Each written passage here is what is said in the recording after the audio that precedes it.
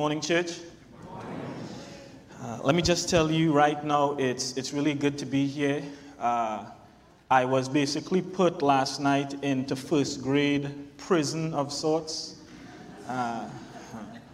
My eldest, who is 6 years old, mind you, was up at 11 p.m. And so I had to put my foot down and I told her, get to bed.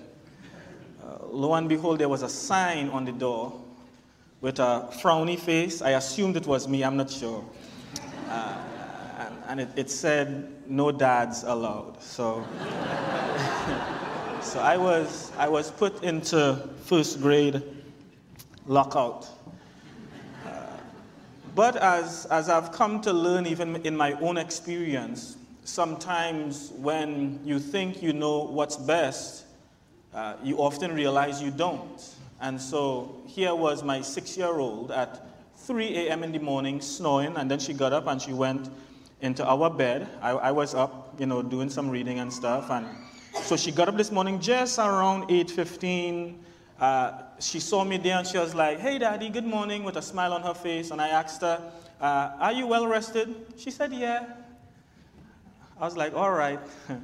Hopefully you know next time, just to go in your bed a little bit earlier.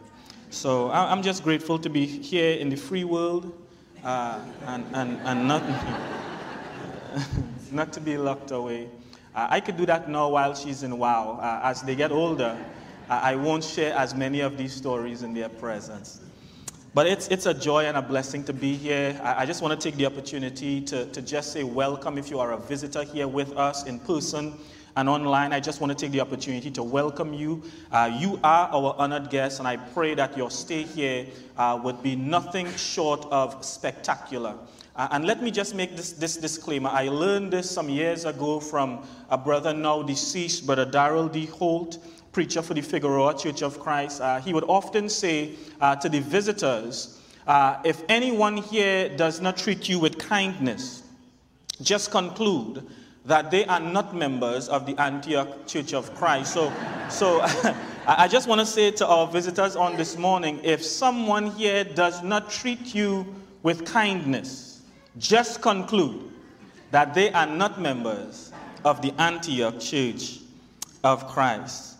I want to beg your attention into the book of Matthew chapter 11. We will stay in this text just 3 verses. It's a pretty familiar text to most, if not all. This is, for all intents and purposes, the formal plea, the formal invitation that Jesus would extend, that Matthew at least records in his ministry. I say formal because this is probably the first time outside of Jesus calling those specific 12. This would be probably the first time and the only time we see him make a clear and distinct call to come. And so in verse number 28, Matthew would record the very words of Jesus as saying, come unto me, all you that labor and are heavy laden, and I will give you rest. Take my yoke upon you and learn of me, for I am meek and lowly in heart, and you shall find rest unto your souls. For my yoke is easy, he says, and my burden is light. In this text, Jesus is recorded as making a formal plea to the multitude. He has already sent out the 12 in the prior chapter, but here Matthew records Jesus' very own word of mouth invitation.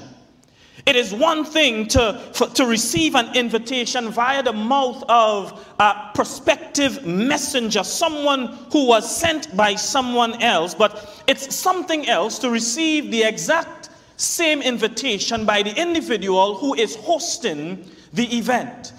Think about, if you would, a marriage ceremony and an invitation is being sent. It's one thing, and we appreciate invitations that come in the mail because, it's good. We get these invitations and we have the bride and the groom, the bride-to-be and the groom that would extend an invitation to us personally or to our families, and we accept it, we appreciate it, but we would conclude that it feels a little bit more special When the bride and the groom-to-be, they come to your house and they knock on the door and they have an invitation in hand, but more so specifically, they say to you, Wilson, we are honored, we would be honored if you would take the opportunity to be present at our special day. It just does something. It almost comes across as if you are priority in the line or the list of individuals that they have to come.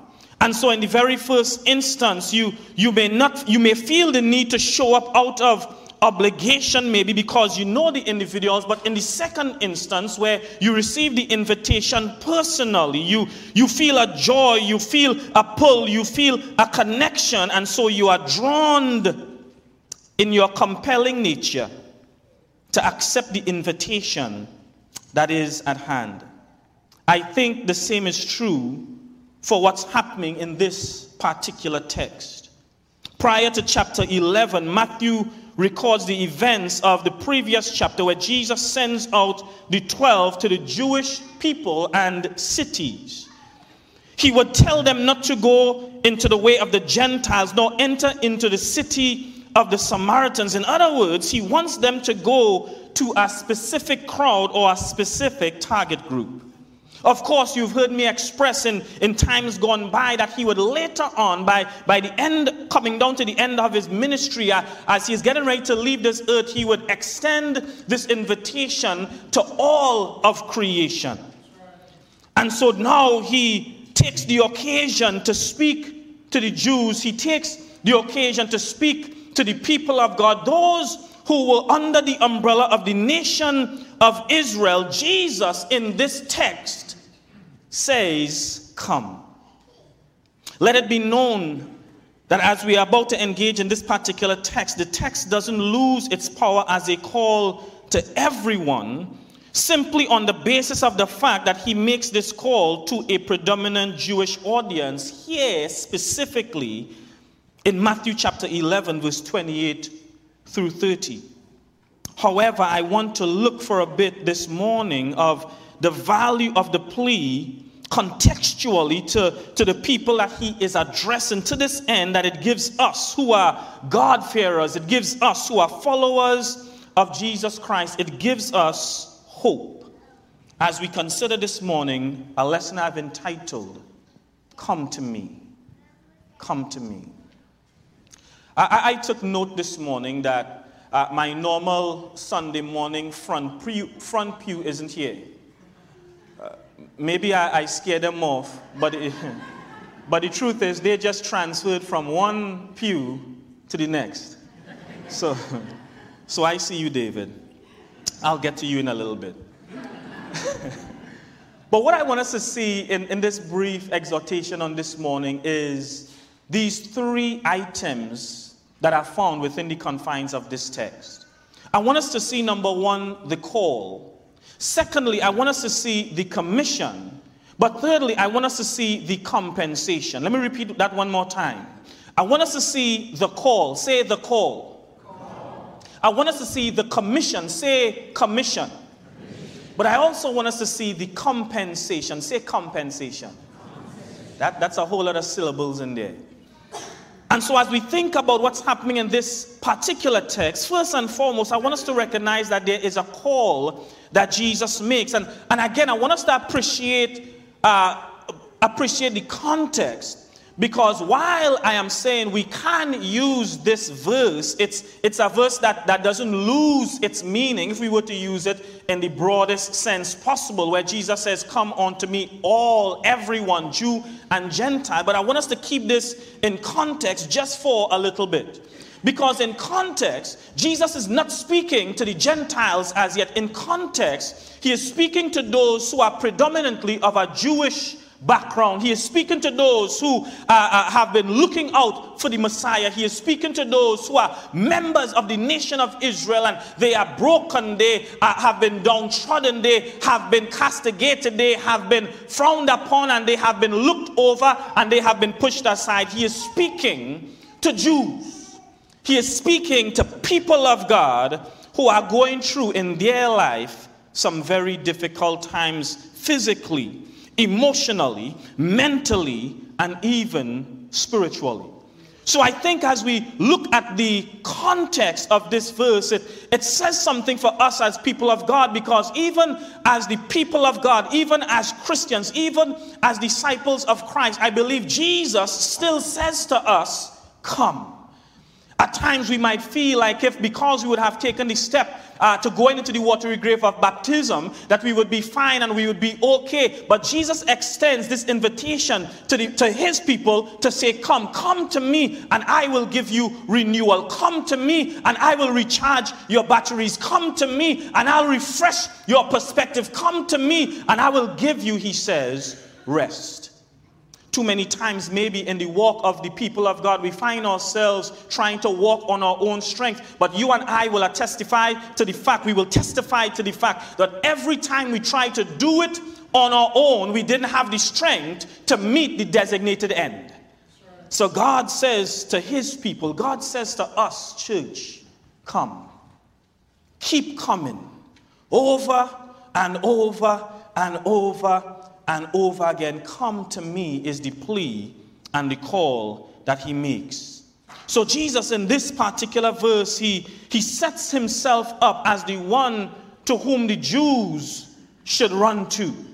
The Jews who were looking out for the Messiah, the Jews who have been frustrated, the Jews who in this particular instance, notice contextually even, that this comes off of the heels, his statement here comes off of the heels of John the Baptist sending two of his disciples to confirm while he was in prison if Jesus really was in fact the one that they were expecting to come. And so Jesus, after telling the disciples, go and tell John what you have seen and what you have heard. Go and tell John that the blind have received their sight. Go and tell John that the lame have been made to walk. Go and tell John that the dumb have been made to talk. Go and tell John that the deaf have been made to hear. Go and tell John that those who were dead have been given life again. Go and tell John that the poor have been preached to. He says, go and tell John that I am he. So this comes off of the heels of Jesus confirming to these disciples, and hopefully it would have confirmed to John that Jesus was in fact the Messiah that was to come. So now we have a multitude of Jewish people who have been following Jesus. They have seen the miracles. They have seen the signs. They have seen the wonders. Some of them are following Jesus only to get something out of Jesus. But Jesus says to them, I am the one that you have been looking for. You are in the presence of the one you have been praying for. Come to me.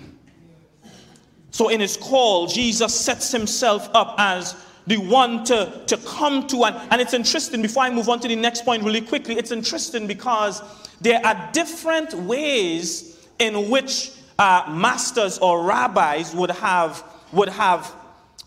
done this, maybe depending on where you were, right? Geographically speaking, and depending on your people group. Oftentimes, when you had a master or a rabbi, the potential disciple, their family would go seeking out the rabbi. But because of the relationship that would exist between master or rabbi and disciple, as a disciple, you had to be willing to come with something in order to bring to this relationship that you wanted to have with your master. So in other words, in some cultures, what would have happened was that the disciples would have been the one to go and seek out food to feed the master. The disciple would be the one to house the master. The disciples would be the one to take care of the master's physical needs. All the while, the master is teaching the disciples his teachings. And so in some cultures, you would find that these masters or these rabbis and these teachers, they would be the recipients of all the basic necessity and needs that a human being would have by their own disciples. So a disciple, depending on your culture and your background, a disciple couldn't be poor. Because if you were poor, you generally would not have had the ability to support your master. You guys with me? And so generally, those individuals who were deemed disciples or who became disciples, depending on the culture again, depending on the culture, had to have the ability to support their potential rabbi. So I want you to understand that in Jesus' context, as Jesus stands now, you could almost see him on a pinnacle of sorts. And he's not really on a pinnacle, but you could almost see him as he stretches his hand out and he makes the call. They may have come seeking him out, but he is saying, come to me and I will give. In other words, while yes, I'm saying that you are going to have to come, and while yes, you are going to have to give some things and do some things, you coming to me is not dependent on what you have other than giving me your submission. Other than giving me your heart. In other words, you don't have to have money in the bank in order for you to come to Jesus. You don't have to have a house in order to come to Jesus. You don't need to be able to take care of Jesus' physical needs. He says, you come and I'll take care of your needs. So when Jesus says, come unto me, he is already making a clear distinction that I am the true master. I am the real teacher. I am the great I am. I sustain you. You don't sustain. You guys with me? Sometimes we want to believe that the power of Jesus is dependent on the strength of our prayer. But I want us to understand we are told to pray in faith. But whether or not we pray or not, it doesn't diminish God's power to answer the prayer. And so here it is. Jesus sets himself up. He says, come to me. That's the call. Come to me. All you, check this, who labor. Not only all you who labor, but those who are heavy laden. Thomas, you have your mic? Grab for me Matthew chapter 15. I'm going to get to Matthew 15 in a bit. So Jesus says, come. That's the call. Say, come. That's the call. He says, come unto me. Check this. All who labor, say labor, and heavy burdened, say burdened. So you could look at this in two ways. You could look at this as he is speaking to different groups, all those who labor. That word labor there means you have been working yourself to the bone and you are tired. You are weary of work. You're one straw away from breaking the proverbial camel's back. I know I have some teachers here that are about to go in to the semester, so I don't want to break your spirits. Go into the semester with high spirits, but you could let us know, teachers, that as the semester goes on and as the work piles up and as you go from the beginning of the semester to the middle, we're going to go into fall, so we're going to have fall break, and then you get closer to the end of the semester. There is a time, if it is you are extended beyond your norm, there is a time where you feel wearied and tired and physically, emotionally, and mentally stressed. You might be the type of worker that goes from job to job and you're going from paycheck to paycheck. You literally earn your keep, literally by taking several hours after you have labored already for your 8-10 hours in the day. So you work overtime and you do all that kind of stuff. So you're working. Work tires you out. So he's saying to them, come unto me, all you that have been working. But this idea of wearied is not only in a physical sense. The idea of labor or wearied or make faint here is also you've been looking for so long that you're almost ready to give up looking. Think of what's happening with John in the context here. John has been in prison. John was the one that was preaching the one that was to come after him. You would even conclude that John would say, the one who would come after me, he is preferred before me. I'm not even worthy to untie his sandals, his shoelaces. So John would have preached early in his ministry that Jesus was in fact the Messiah. He was the Lamb. John would conclude, John 1, chapter 1 and verse number 29, who takes away the sin of the world. But now John is in a predicament where he's in prison and he's questioning in himself. And so you could see the weariness taking a toll on John, where he sends the disciples and to ask the question, are you truly the one? Sometimes we become burdened with the physical things, that the physical things begin to weigh in on us in our mental and emotional spaces. You guys with me? So you're going through something physical that it begins to weigh in on you mentally and emotionally. Do you not notice that your moods change based on what's happening in your life at the moment physically? And so they were burdened physically. John was burdened physically to the extent where now he's affected emotionally and mentally. So Jesus says, come all you who labor, all you who are tired, all you who are under emotional distress, all you who are getting ready to give up or getting ready to give in and break down. He says, come all you who labor, but check this, and are heavy laden. This idea of heavy laden or burdened here gives a different context from handling physical or emotional weight and distress. This word burden here gives now a type of weight that comes from something that has been imposed on you. So look at this. Go ahead and get for us Matthew chapter 15, if you would, Thomas. Read from verse number 1. Then some Pharisees and teachers of the law came to Jesus from Jerusalem and asked, why do your disciples break the tradition of the elders? Go ahead. They don't wash their hands before they eat. Jesus replied, and why do you break the command of God for the sake of your tradition? For God said, honor your father and mother, and anyone who curses their father or mother is to be put to death. But you say that if anyone declares that what might have been used to help their father or mother is devoted to God, they are not to honor their father or mother with it. Come on. Thus you nullify the word of God for the sake of your tradition. You hypocrites! Isaiah was right when he prophesied about you. These people honor me with their lips. These people honor me with their lips, but their hearts are far from me. Their hearts are far from me. They worship me in vain. They worship me in vain. Their teachers are merely human rulers. Their teachers are merely human rulers.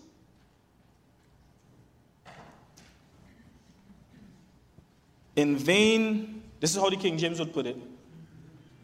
In vain do they worship me, teaching for doctrine the commandments of men. That's right. The Pharisees and the scribes in the history of the Jewish nation created an issue.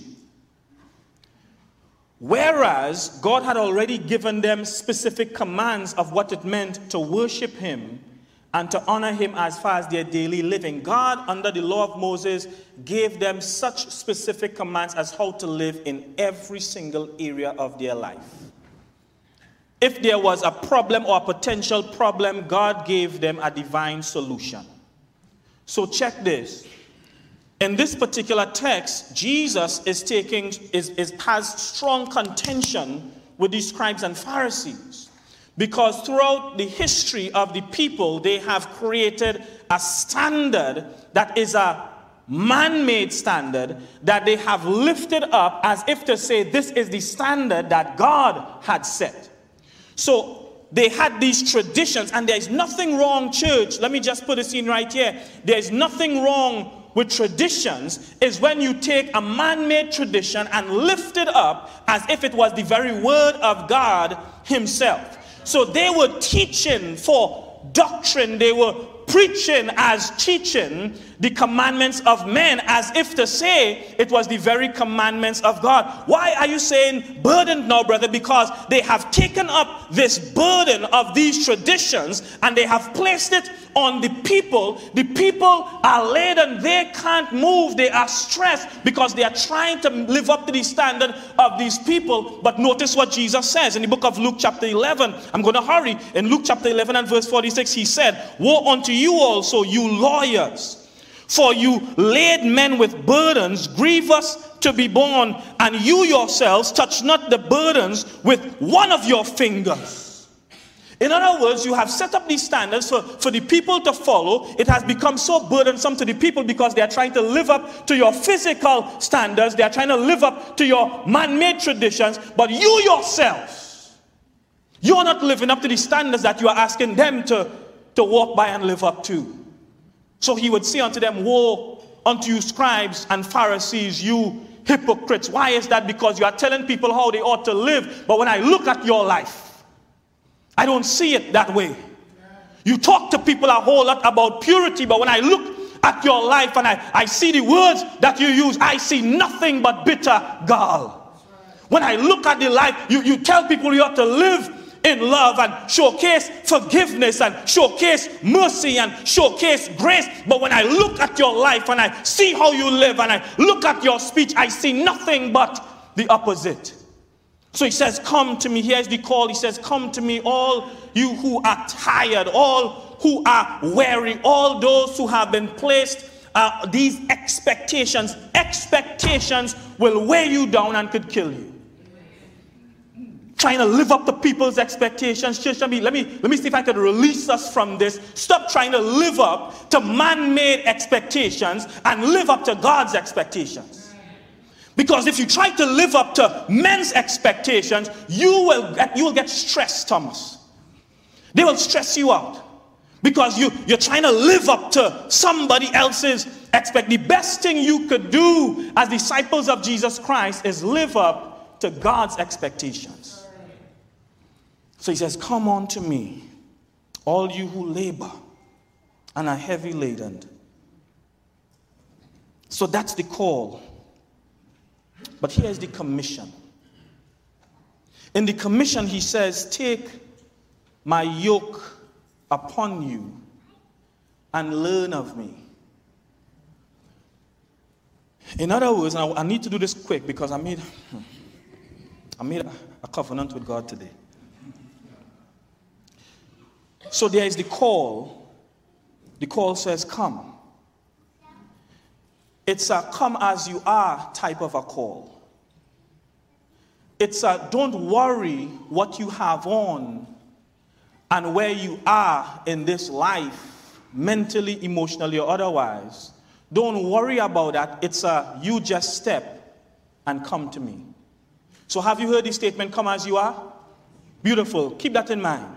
So he says, come as you are. That's the call. Jesus calls every single human being. It does not matter your background. It does not matter your struggle. It does not matter your sin. It does not matter your history. Jesus says, come. I don't care what your past is. He says, come. I don't care what you think of yourself. He says, I don't even care what people think about you. He says, come. But inasmuch as he says, come, here's the commission. Because the same people that Jesus calls, he commissions. I need first to appreciate this. He says, come as you are. But when you are blessed to submit to Jesus, you are never able truly to live the exact same way. Paul came in as a murderer. Paul came in as a blasphemer. Some of us came in as liars. Some of us came in as adulterers. Some of us came in as fornicators. Some of us came in, you guys with me, as sinners. And so he says, come. But as you come, recognize that you are now going to be commissioned. So you come as you are. But when you encounter Jesus, you could never truly live the same way that you came. So if you came to Jesus as a struggling alcoholic, your engagement with Jesus and your experience with Jesus, your submission to Jesus ought to lead you to become sober. Now, it might take you some time, but you ought not to be the same person 5 years down the road than you were when you first came. You guys with me? So he says, come as you are. It might take some time, but if you get the commission and you accept the invitation, you'll be blessed with a transformation. That's a lot of Asian type of endings. It wasn't planned, but that was spirit-led. So he says, come. That's the call. But then he commissions. He says, take my yoke upon you. Check this and learn of me, for I am meek and lowly in heart. So there is a commission there. You are giving up one labor that is wearisome. You are giving up one labor that is taxing. You are giving one labor that allows you and drags you through the mud to endure a new labor that refreshes. A new labor that offers life more than just this physical life, but life evermore. Yes. You take on a different type of stress. Ministry and Christianity could be stressful, but we have a peace that passes all understanding. You guys, that only comes by fully devoting yourself to Jesus Christ. That's why when we as Christians go through hardship and we start to sing songs like all to Jesus I surrender and all to him I freely give. My hope is built on nothing less than Jesus' blood and righteousness. You just went through something that would shake somebody else, but you're singing, I love you, Lord, and I lift my voice. You are singing songs of praise even while you are going through the ashes of pain. That's because you've been blessed by taking on the yoke that Jesus offers. Finally, and I told you I needed to be on finally, not only do we see the call in this text, not only do we have the commission, but here's what, and we love compensation, don't we? I don't know about you, but when I do some work, I like to be compensated for it. Let me show you what I mean. When I do something in the house, maybe it might be the dishes. I don't like to do dishes. You could talk to my wife. She'll tell you, I don't like to do dishes. When I do something in the house, and she comes and she says, babe, that looks good. Now I'm feeling good. She didn't pay me to do it, but the compensation was, that looks good. When she makes these delicacies, that's what I'll call it, delicacies. Not just food, because food doesn't describe it. Not just a meal, because just the word meal doesn't describe it. It's a delicacy. You could close your eyes and picture a delicacy. It just looks good. It tastes good. You're licking your lips right now. Delicacy. When she makes these delicacies, part of the compensation is not just me moaning and groaning with delight. This thing, But part of the compensation is me saying, that was mind-blowingly good. Of course, as a husband, a huge part of the compensation package would be to buy some shoes and some clothes and, send her to a spa day or whatever the case might be. But the point is, we all appreciate good compensation. So Jesus offers a compensation package, one of the best compensation packages that you will ever encounter in your physical and eternal life. He says, come unto me, all you who labor and are heavy laden, and I, check this, will give you rest. That word rest there, let me just deal with this and I'll be done, Thomas. I need to be done. That word rest has several shades or meanings that could go along with it. But let me do it this way.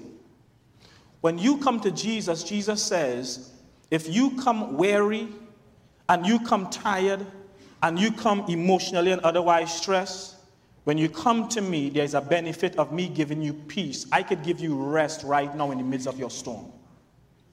So you're going through some hardship in life that you think nobody else knows about, but he says, I know. If you trust me, I'll give you a peace that will calm your inner storm. The storm doesn't stop raging. You don't stop living, but I'll give you a peace that allows you to walk on the water of your storm. You see how that works? So he says, if you come to me, there is a right now benefit. It may not change your circumstance. It doesn't stop the fact that you're still in the middle of a divorce. It doesn't stop the fact that you're still mourning the loss of a loved one. It doesn't stop the fact that you still have no money in the bank and you're getting ready to file for bankruptcy. But I have the ability, if you come to me right now, I have the ability to offer you a peace and a comfort and a strength that you would be able to stand in the midst of the madness. You guys with me? So it's a very present type of rest. But I also have the ability, if you did not know, I also have the ability to take off the burden, because remember, some of us have been trying to live up to other people's expectations. He says, if you come to me and you learn of me, if you come to me and you learn from me, if you come to me and you learn my ways, he says, now your expectation is not going to try to live up to their expectation. Your expectation is going to be trying to live up to me. So I'll give you some rest. But finally, and I'm done, I like this rest. Jesus is getting ready to go to the cross. And he knows that his disciples are going to be in some agony and they are going to be in some pain. Let's all stand. I'm telling you, I'm done. He knows that. And so he says to them, this is John chapter 14, by the way, verses 1 through 3. He says to them, let not your heart be troubled. You guys know this? You know this verse? You know this verse? You think you could quote it with me? Let not your heart be troubled. You believe in God, believe also in me. In my Father's house there are many rooms. I know the King James says mansions, but it's rooms. In my Father's house there are many rooms. And if it were not so, I would have told you, I go to prepare a place for you. And if I go to prepare a place for you, I will come again and receive you unto myself, that where I am, there you may be also. In other words, I have given you the call. It's up to you if you accept. I'm going to give you a commission. You come however you come, but you don't leave the same way. But guess what? If you accept the call and you take the yoke, you receive the commission, I'll give you a compensation of eternal life. So there's the call, there's the commission, but there is a proper compensation. Will you come and continue coming to Jesus?